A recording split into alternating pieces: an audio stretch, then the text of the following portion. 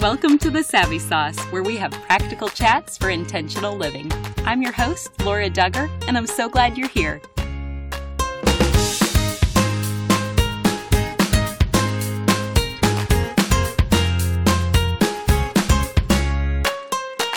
Samaritan Ministries offers a biblical solution to healthcare, connecting you to other Christians who will support you spiritually and financially when you experience a medical need. Learn more at SamaritanMinistries.org. Trudy Cathy White is an incredible woman, and I'm excited for this conversation as she's going to share stories and little snippets of wise advice as we reflect on the life of her parents who founded Chick-fil-A. But we are going to especially focus on her mom, Jeanette Cathy, and her contribution to the world. Trudy is a gifted author, and her most recent book is titled A Quiet Strength: The Life and Legacy of Jeanette M. Cathy. Here's our chat. Welcome to The Savvy Sauce, Trudy. Thank you. It's an honor to be here with you today, Laura.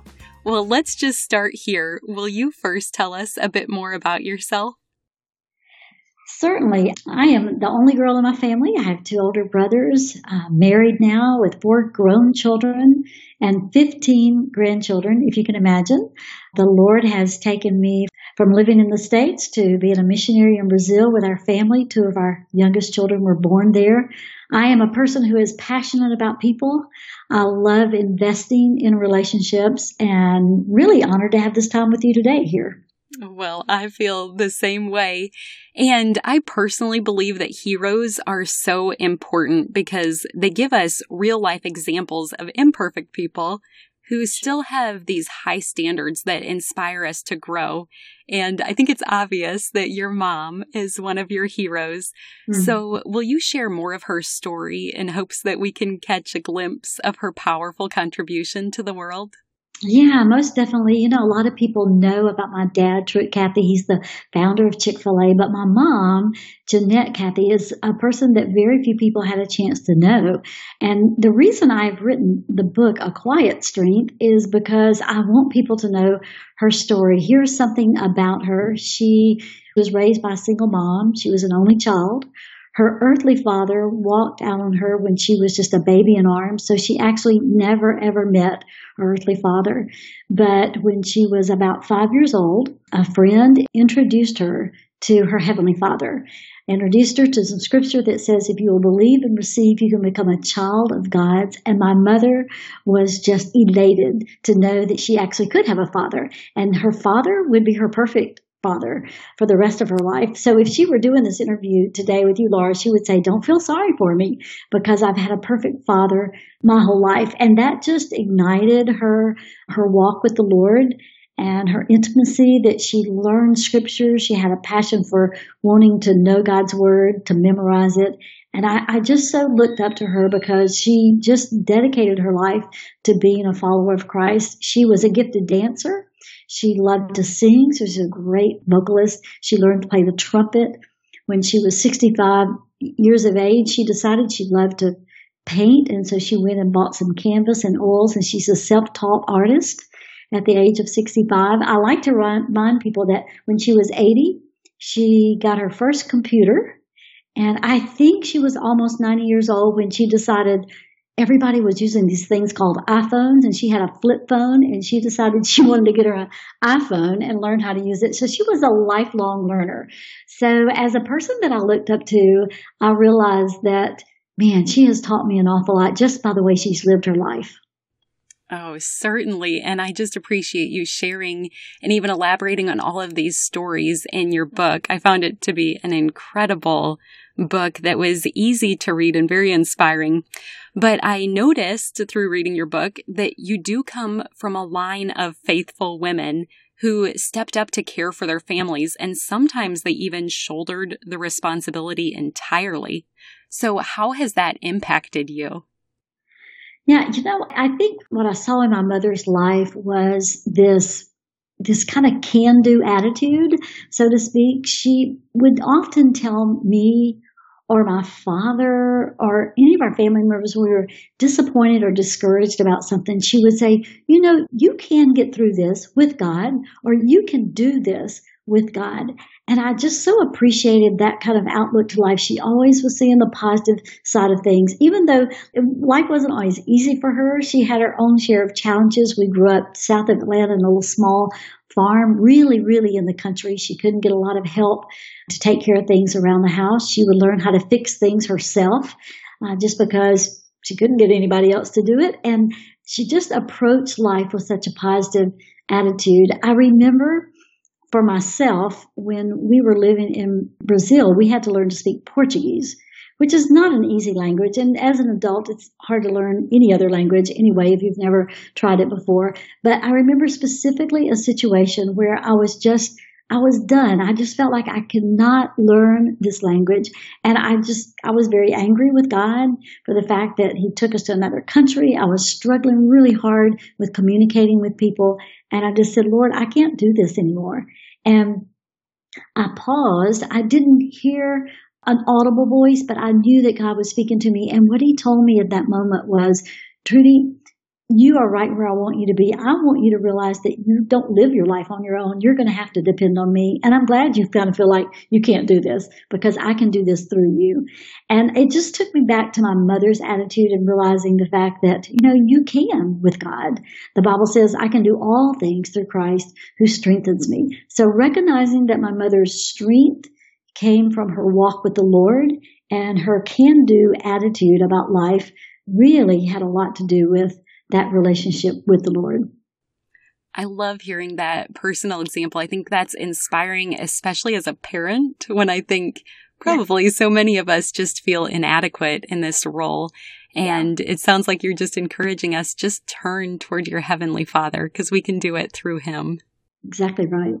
Well, one example that you give of your mom's character comes from page 28, where you write, "College wasn't that unusual for women in the early 1940s, but seminary was a different matter. Her boldness in leaving home and heading to New Orleans, all alone to study God's Word and prepare for ministry service, has always been a powerful encouragement to me." So, Trudy, will you just say more about that? Yeah, when you think about my mother's life, when she graduated from high school, she wanted so much to continue her education. She got her a full-time job working in downtown Atlanta, but a group of ladies in her local church knew of her desire to go on to college and even to take some classes at seminary, what she really wanted to do.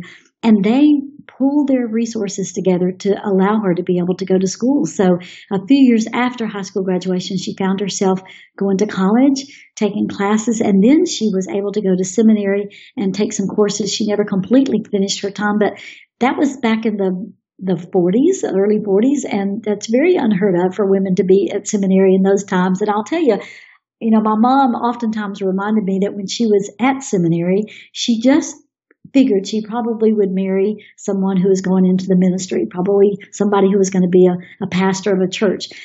But she didn't, as we all know. She ended up marrying this man that invented what we know of today as Chick-fil-A, somebody that was in the restaurant business. But it's very interesting because when I look at my mom and dad's life, I realize that my dad often said that he saw his work as his ministry. And when we serve others, whether it's food or whatever it is, we are able to be a minister to other people and meet their needs. So I went on to be a missionary. I don't think my mother was really surprised about that. Perhaps some of the things that she had dreamed that she might do someday actually came to fruition through my own life. But later, after my mom had passed away, I was cleaning through their things, and I found a piece of paper where my mother had written down some things about me. And she said, Trudy loves children. She may be a pediatrician or maybe a missionary somewhere. And so that was pretty cool to find that piece of paper and realize that the power of influence that mother had over my life. I think she prayed an awful lot for me, and she always wanted her children to be obedient to God. So I'm thankful for her encouragement in that way. Wow, that is a powerful story, just to think of a mother's influence. And are there any other examples of choices that you've made due to her example with her boldness and her strong work ethic? I think that when I think about her boldness, I think she has instilled in in me a sense of confidence, not so much confidence in myself, but confidence in who made me. When we were little growing up, my mother had this tradition. She would stand at the back door, and as we would head out to school, my brothers and I, she would say, now remember who you are and whose you are. And when she would speak that over us as teenagers, I thought, oh, yeah, whatever, Mother. But as I got older, I realized that life wasn't about me, that my identity was not wrapped up in who I was related to or maybe even what I did or even what I had, but my identity was wrapped up in my relationship with Christ and what He says about me and who I am. So I think that Mother transferred that sense of boldness and confidence into my life through just little things that she would say like that. But more than anything was through just the example of how she lived her life. Because, Laura, I like to remind parents that raising children, it's not an easy task by any means. And it's a lot of hard work. And oftentimes we get concerned because we kind of feel like our children just aren't listening to us. We feel like we say the same thing over and over and over to them, and we kind of wonder, are they ever going to get it, But I like to remind parents that actually don't be so concerned that your children aren't listening to you, but be a bit concerned that they're watching you all the time. And are you living out the kind of life you would like to see them live at some point in their life? Now, my mom wasn't a perfect mother. I don't want anybody to think that. But she certainly was intentional in how she lived her life in a way that set up a great role model for me and a great example for me, both as a person, as a married couple, and in how to raise a family. Oh, that's a wonderful reminder and a challenge to each of us. And now a brief message from our sponsor. I want to say thank you to today's sponsor, Samaritan Ministries. God's love is steadfast and true. He cares for us as we are called to care for one another. Samaritan Ministries connects hundreds of thousands of Christians across the nation who care for one another through prayer, encouragement, and financial support for medical needs. As a healthcare sharing ministry, there are no networks. It is affordable and you can join today. Each month, Samaritan members send their financial gift directly to a member with a medical need, pray, and send a note of encouragement, all while reflecting God's love and care. Members like Kelsey, who experienced a life-altering moment when she was diagnosed with breast cancer. While she had many decisions to make, how she was going to pay for treatment was not one of them. Kelsey had the freedom to choose the type of treatment she desired.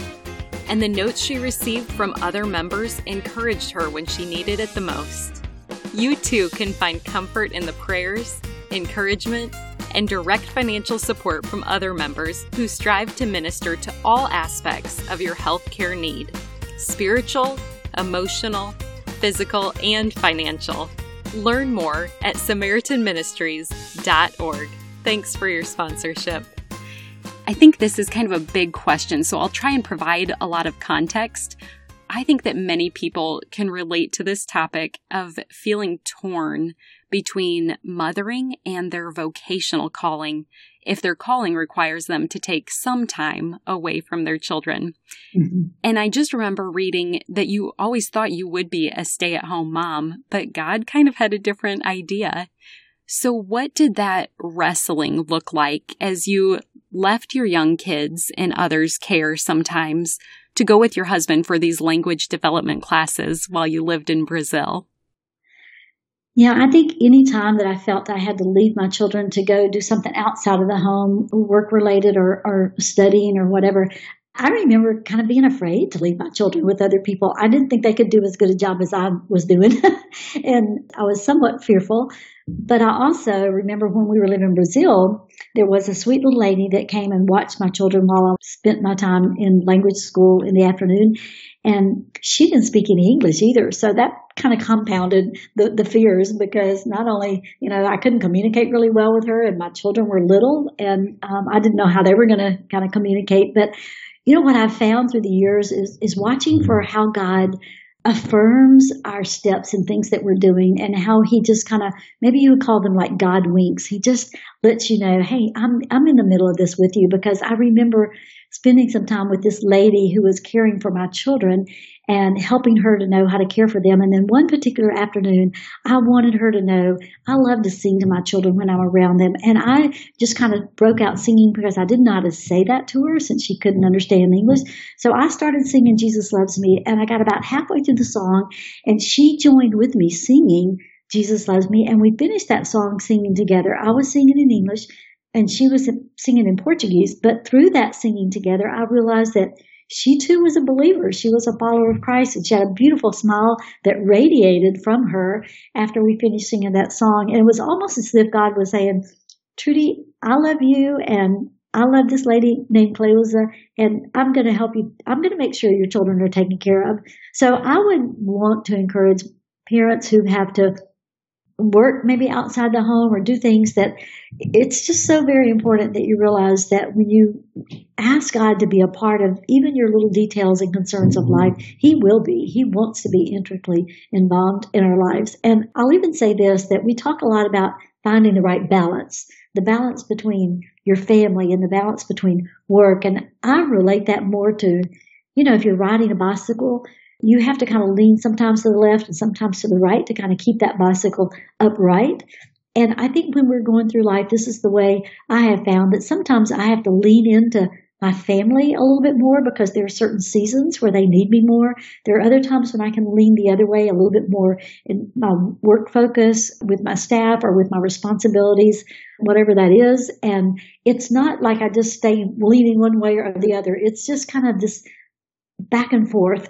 And the most important thing is understanding your priorities. If you know what your priorities are, then you can get that balancing act really, really good. I love that visual. I think that's much more realistic than a perfect balance, which is not achievable. And right.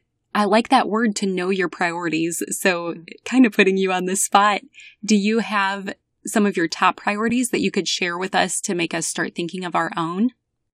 Yeah, you can term these as priorities or even as values. I like to ask people this question and say, what matters to you most? Sometimes if you ask yourself that, what matters to me the most?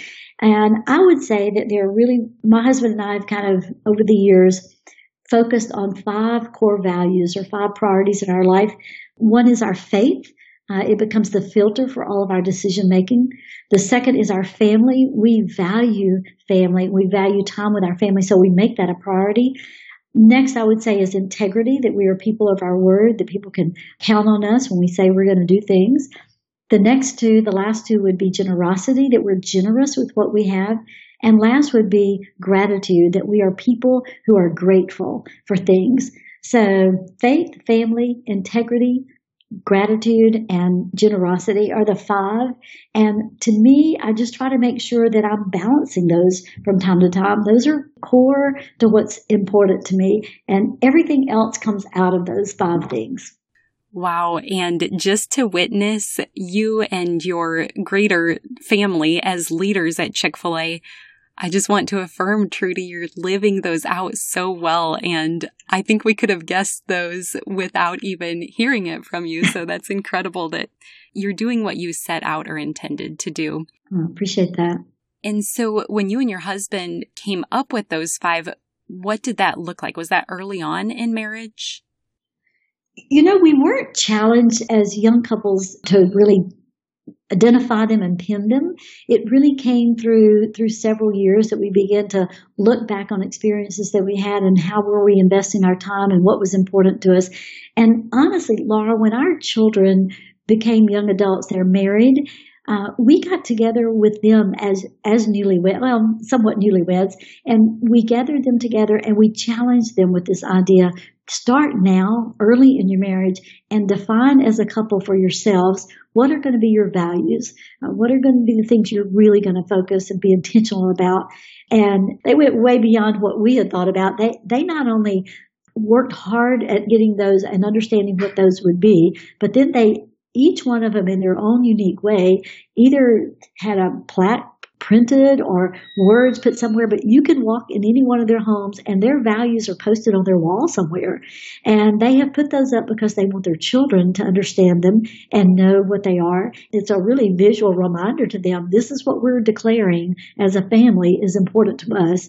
And so it's a great accountability that's right there in front of them. So our children, as a gift to us in just recent years, they gave us those 5 words, and I said, and they gave them to us, and we've got them hanging in our kitchen. So they're a reminder to us as well as anybody else that comes in. They're great conversation pieces. People come in our home and say, oh, tell me about those 5 words, And so we said, well, these are the things that we've declared that are important to us, and we try to make sure that we are focusing well on these things. Oh, I love that. And I also find it just such a comfort to hear about your relationship with your adult children. So for those of us who are a little bit further behind, I would love for you just to encourage us, especially those who are working, whether that's part-time or they have this little side hustle or full-time job. What would your adult children say now as they look back? Were they ever resentful that you worked, or what does that look like for your family?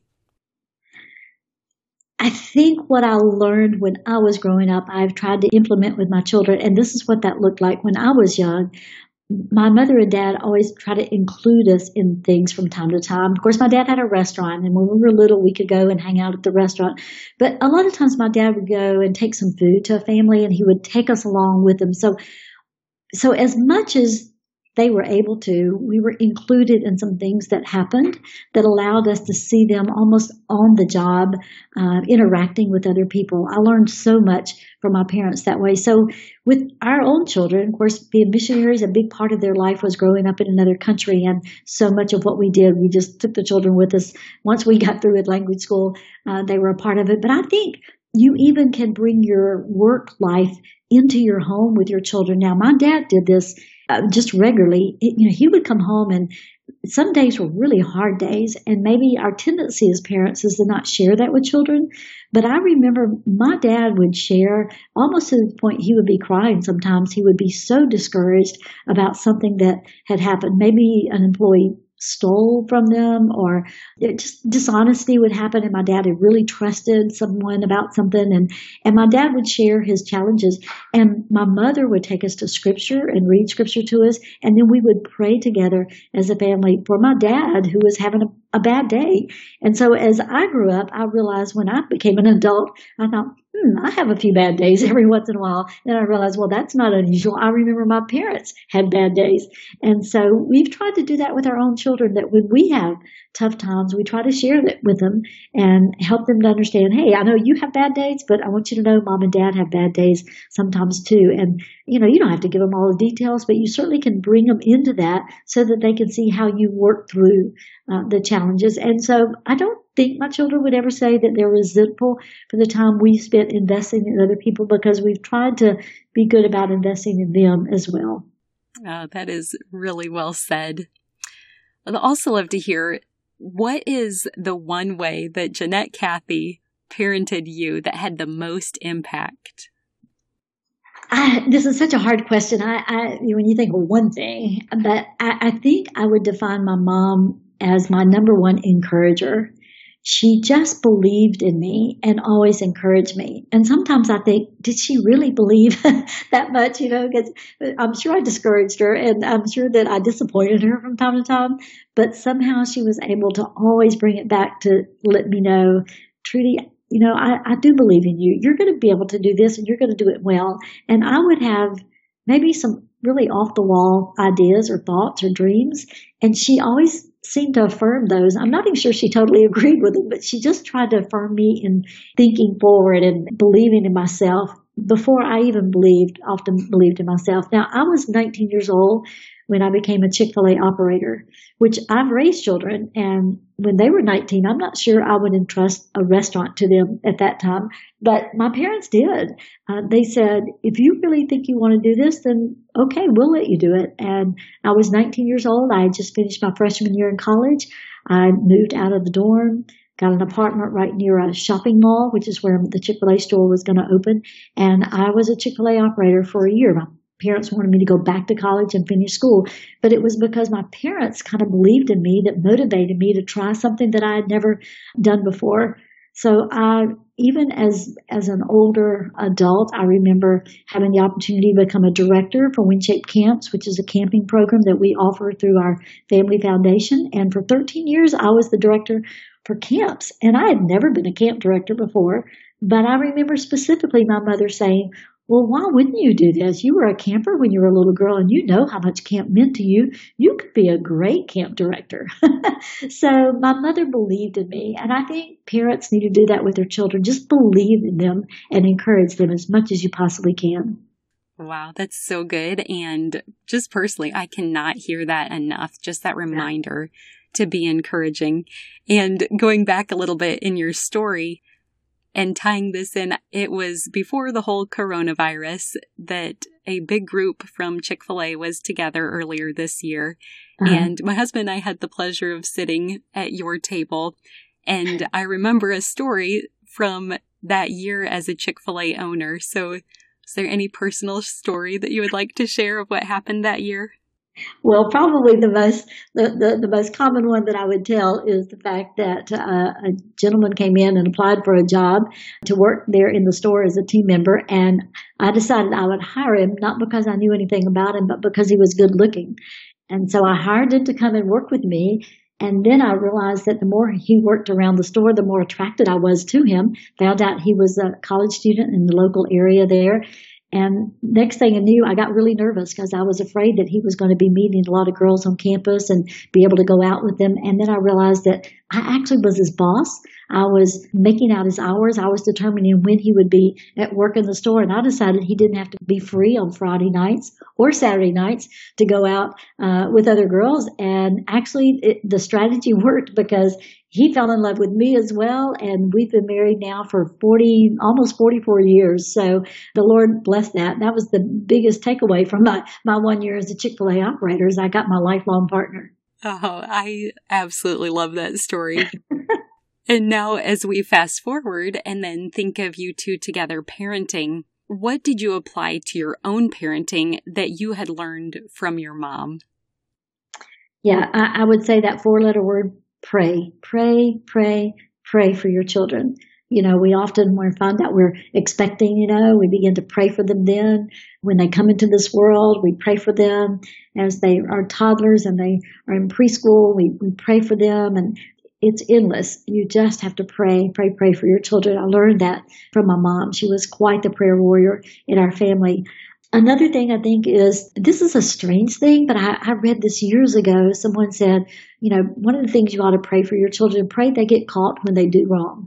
And I know that sounds a little weird, kind of to pray that way, but as our children do grow up, they aren't always under our wings and in our care where we see them. They're going to school, they're meeting friends, they're out doing things, and they're making choices on their own when they come preteens and teenage. And to pray that they will get caught when they do things wrong, that's what you want, because you don't want them to develop bad habits in their life. And so if they can get caught early on in life, if they do things wrong, that's really a good thing. And I think just my parents reminded us often we weren't perfect children. You won't have perfect children. They're just not perfect. And you have to realize that there are going to be ups and downs in the parenting seasons of life. We have our own share of those as well, stories of our children growing up and decisions maybe that they made that we would not have wanted them to make. There have been consequences to that, but they have always stayed connected to us as their parents, and we just appreciate that so very much. So don't expect your children to be perfect. You probably already found that out if you're listening today, but recognize the fact that you can pray for them daily and want them to follow the Lord, because that's, at the end of the day, that's really what you want. You want them to be obedient to God and to be a blessing to other people.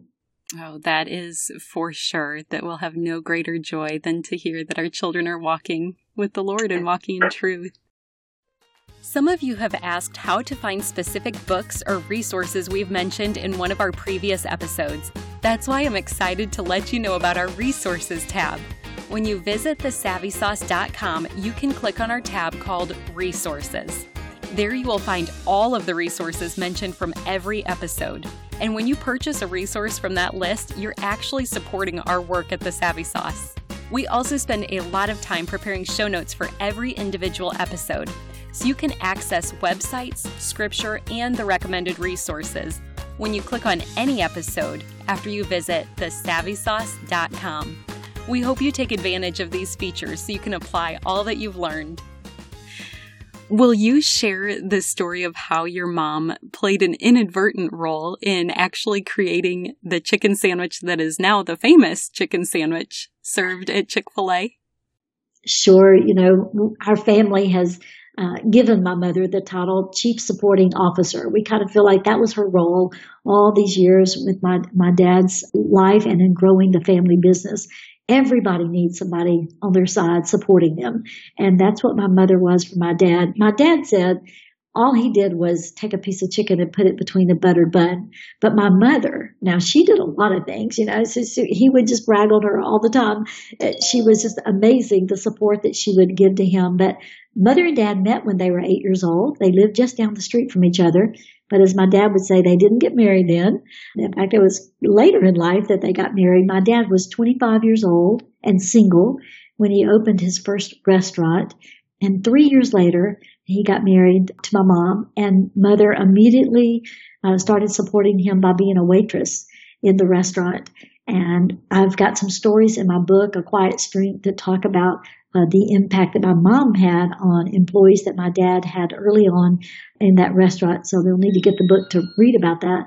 But once children came along, my mother was very content in taking on that role of caring for us while my dad worked such long, long hours. But I love this saying that says that everything that is seen is the result of the unseen.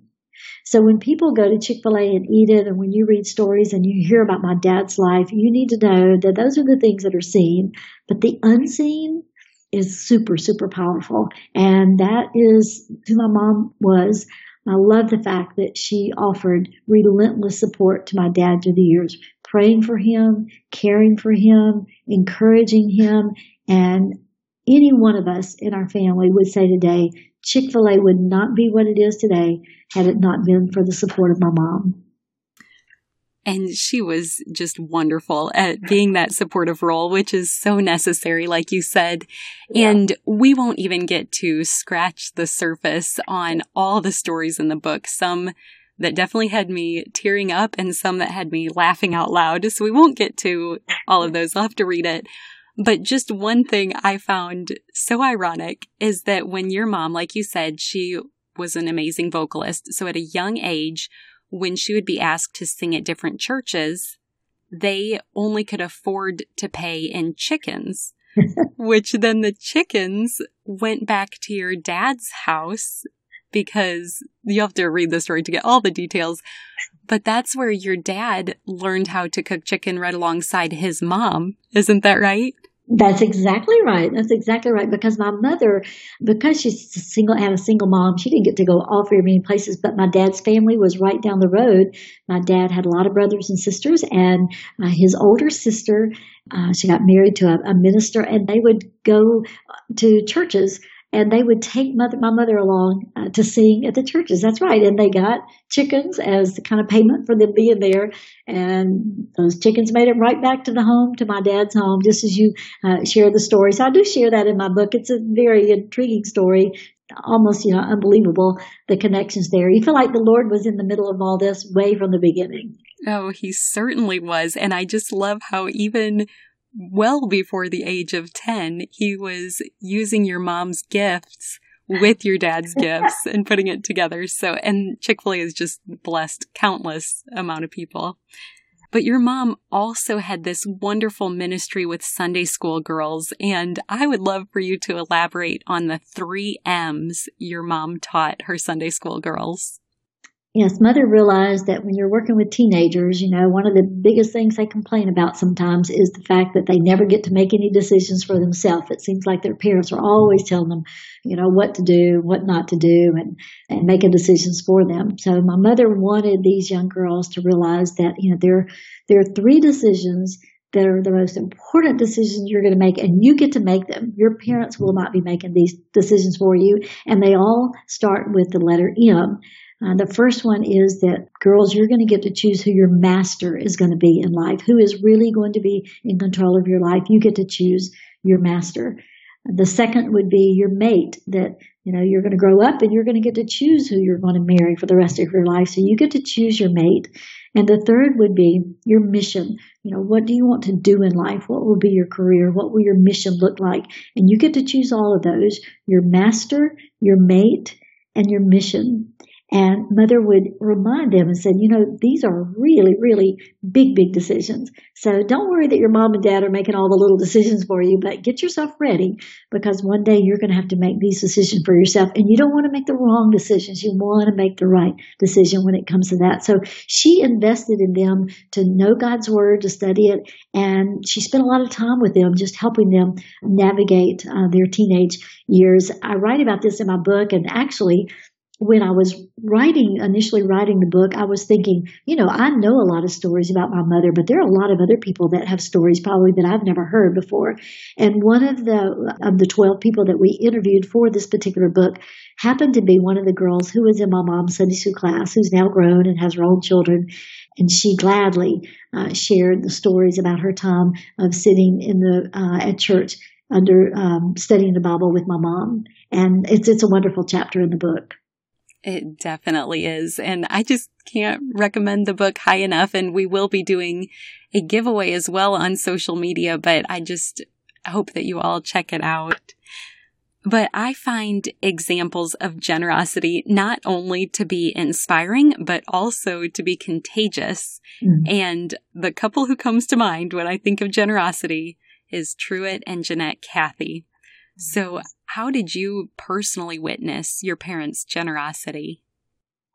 I think my earliest memory of my mother and dad, and knowing that they were generous with what God had given us, was when we would load up in the car and head to church.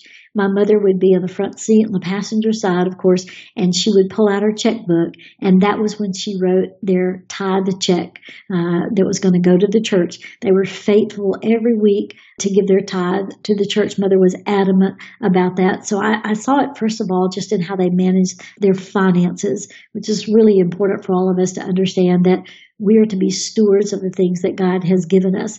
My parents taught us that God owns it all and that we simply need to steward it or manage it well for the Lord. So I love to remind people, you need to manage what's in your hand, but you need to give away as much as you can. So when we think about this idea of generosity and how it was modeled for me through my parents, I realized that they were generous not just with their finances, but there are some other things that we all have that we have to learn how to be generous with. And one is our time.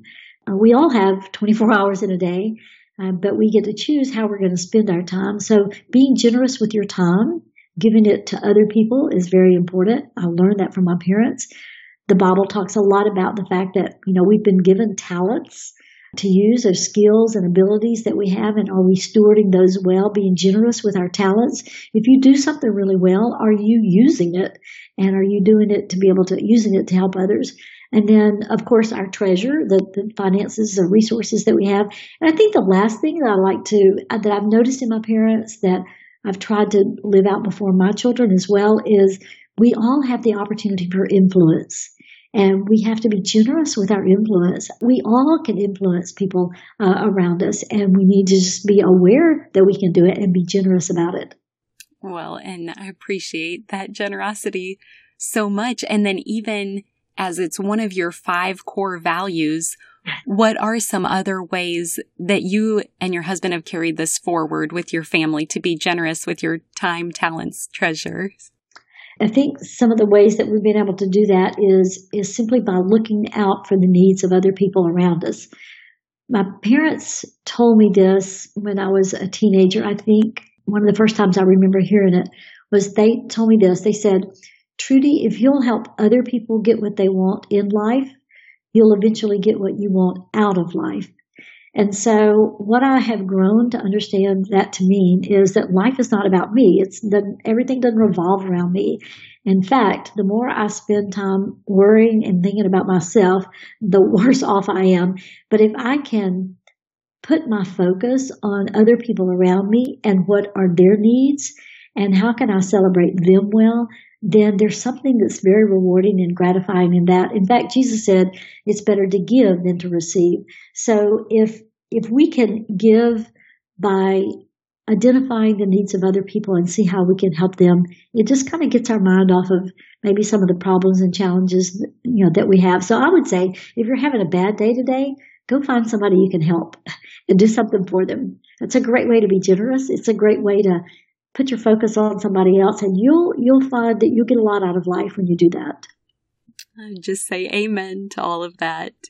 And just another fun question as we think back about your parents. How do you think they managed to stay like newlyweds forever? Such a great question. I think, number one, they were just committed to each other. They weren't a perfect couple. They had issues. They had problems they had to work through. They had disagreements. They didn't always see eye to eye on things. And so that's to be expected. But they were very committed to their marriage. They were committed to work through any challenges that they faced. I think Mother decided early on she couldn't change Dad, and Dad wasn't going to try to change her. And they just kind of tried to accept each other the way they were. And that's very important for us to do. And I think the biggest thing that I saw is just this idea of being able to manage expectations well. In fact, I'll tell you this little story. I remember picking my mother up, taking her to the doctor. She was in her 70s. And she got in the car, and you could tell she had been doing some really serious thinking. And she said to me, "Trudy, I've decided something significant today." And I said, "What's that, Mom?" She said, "I've decided to have no more expectations for your dad." I said, "Well, tell me about that." She said, "Well, I've had all these expectations. I think my mother felt like that probably my dad would retire when he got to be 65. And of course, there's no way he was going to stop work. He loved what he did. He never retired. He worked right up until the Lord took him home practically. And I think my mother just kind of felt like at some point in time, maybe things are going to change and be a little different. He won't be as busy. He'll have more time around the house." But that never happened. And so she just decided, I'm not going to have any more expectations. And after she had passed away, I found where on an index card, she had written down those very words. It said, "Have no expectations, none whatsoever." And she underlined the whatsoever part. So none whatsoever. And I thought, what an amazing lady. She decided to have no more expectations on her husband. So I have expectations for John, but I'm trying to manage those really, really well. And I just appreciate the commitment and the way they modeled their marriage before us. I also loved watching their marriage and just their little sense of humor with each other and the tenderness. But there's one more quote I want to highlight about your mom, and it's from page 61, where you write, "And when she wasn't pouring scripture into herself, she was pouring it out to others." And I just thought, wow, I want to be like that. And just thinking of her as your model growing up, what are 3 things that you want to emulate from your mother's life? One of the things I would say is that I want to be open to learn new things the way she was. She never thought she was too old to memorize scripture. She never thought she was too old to learn new things, even technology. She was just a lifelong learner. So that would be one. I think the second thing I would want to emulate from my mother's life is that I would be very faithful with the things that God has given me and grateful for them. Faithful in my marriage, faithful as a mother and grandmother to children and grandchildren, faithful as a friend, and faithful with my opportunity of influence. Just be faithful with whatever God's given me, because I saw my mother do that and do it so well. And I think the third one would be to have the wisdom that my mom had would be something I would desire. And the wisdom that I saw in my mother was that she never gave up, but she knew when to quit, which is kind of interesting. She always had this philosophy, never give up. You should always keep trying. But then she also said, but you need to know when to quit. There were times in my mother's life that she had the wisdom to know that she needed to set something aside so that she could focus more attention on something else. And to have that kind of discernment and wisdom, I think those are the 3 things I would want to emulate in my mom's life. Those are incredible. And I just love this conversation and your resource just because personally, my mom is so precious to me and I think she's the best mom in the world. So reading your book was just kind of a warm experience to reminisce on some of the things that my mom and I have experienced together or conversations we're still having. So if listeners do want to find this book, where would you direct them? Yeah, you can go to any of your local bookstores. You certainly can go to my website, trudycathywhite.com. It'll be posted there. And then there is a website, quietstrengthbook.com, where it lists all the different places. It's obviously very easy to order on Amazon as well. So I'm grateful for all the places that are carrying the book and making it accessible to other people. And we didn't even mention this is not your first book. So that will be great to link to your website so listeners can learn more about you and can see other resources that you've written. That's correct. Yes. And we are called the Savvy Sauce because savvy is synonymous with practical knowledge or discernment. And so as my final question for you today, Trudy, what is your savvy sauce? This was the hardest question, I'm telling you. I think if I had to leave a word of encouragement, it would be my savvy sauce would be write somebody and thank them today. I love to write handwritten notes. I just think it's something that's maybe a lost art that very few people do. I think they're treasured.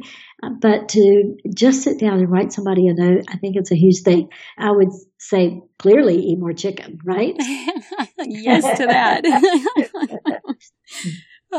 That's a perfect place to end for today. And Trudy, just thank you again for all of those values that you've lived out, even during this time together with your integrity and generosity of time and your gratitude. It just exudes from you. So I really enjoyed hosting you as my guest today. Thank you, Laura, for having me. I'm just so honored. I appreciate it very much. One more thing before you go. Have you heard the term gospel before? It simply means good news, and I want to share the best news with you. But it starts with the bad news. Every single one of us were born sinners, and God is perfect and holy, so He cannot be in the presence of sin. Therefore, we're separated from Him. This means there's absolutely no chance we can make it to heaven on our own. So for you and for me, it means we deserve death, and we can never pay back the sacrifice we owe to be saved. We need a Savior. But God loved us so much, He made a way for His only Son to willingly die in our place as the perfect substitute. This gives us hope of life forever in right relationship with Him. That is good news. Jesus lived the perfect life we could never live and died in our place for our sin. This was God's plan to make a way to reconcile with us so that God can look at us and see Jesus. We can be covered and justified through the work Jesus finished, if we choose to receive what He has done for us. Romans 10:9 says that if you confess with your mouth Jesus is Lord and believe in your heart that God raised Him from the dead, you will be saved. So would you pray with me now? Heavenly Father, thank you for sending Jesus to take our place. I pray someone today, right now, is touched and chooses to turn their life over to you. Will you clearly guide them and help them take their next step in faith to declare you as Lord of their life? We trust you to work and change the lives now for eternity.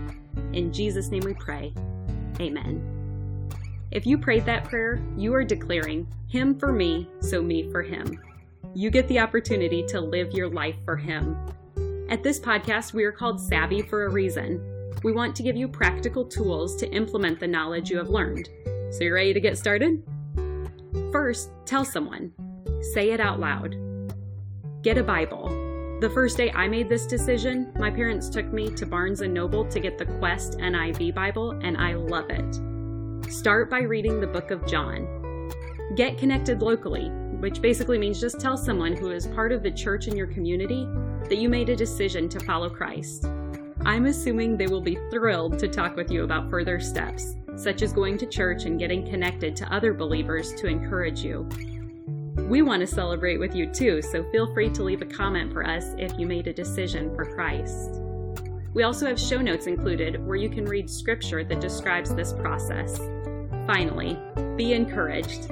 Luke 15:10 says, "In the same way, I tell you, there is rejoicing in the presence of the angels of God over one sinner who repents." The heavens are praising with you for your decision today. If you've already received this good news, I pray that you have someone else to share it with today. You are loved, and I look forward to meeting you here next time.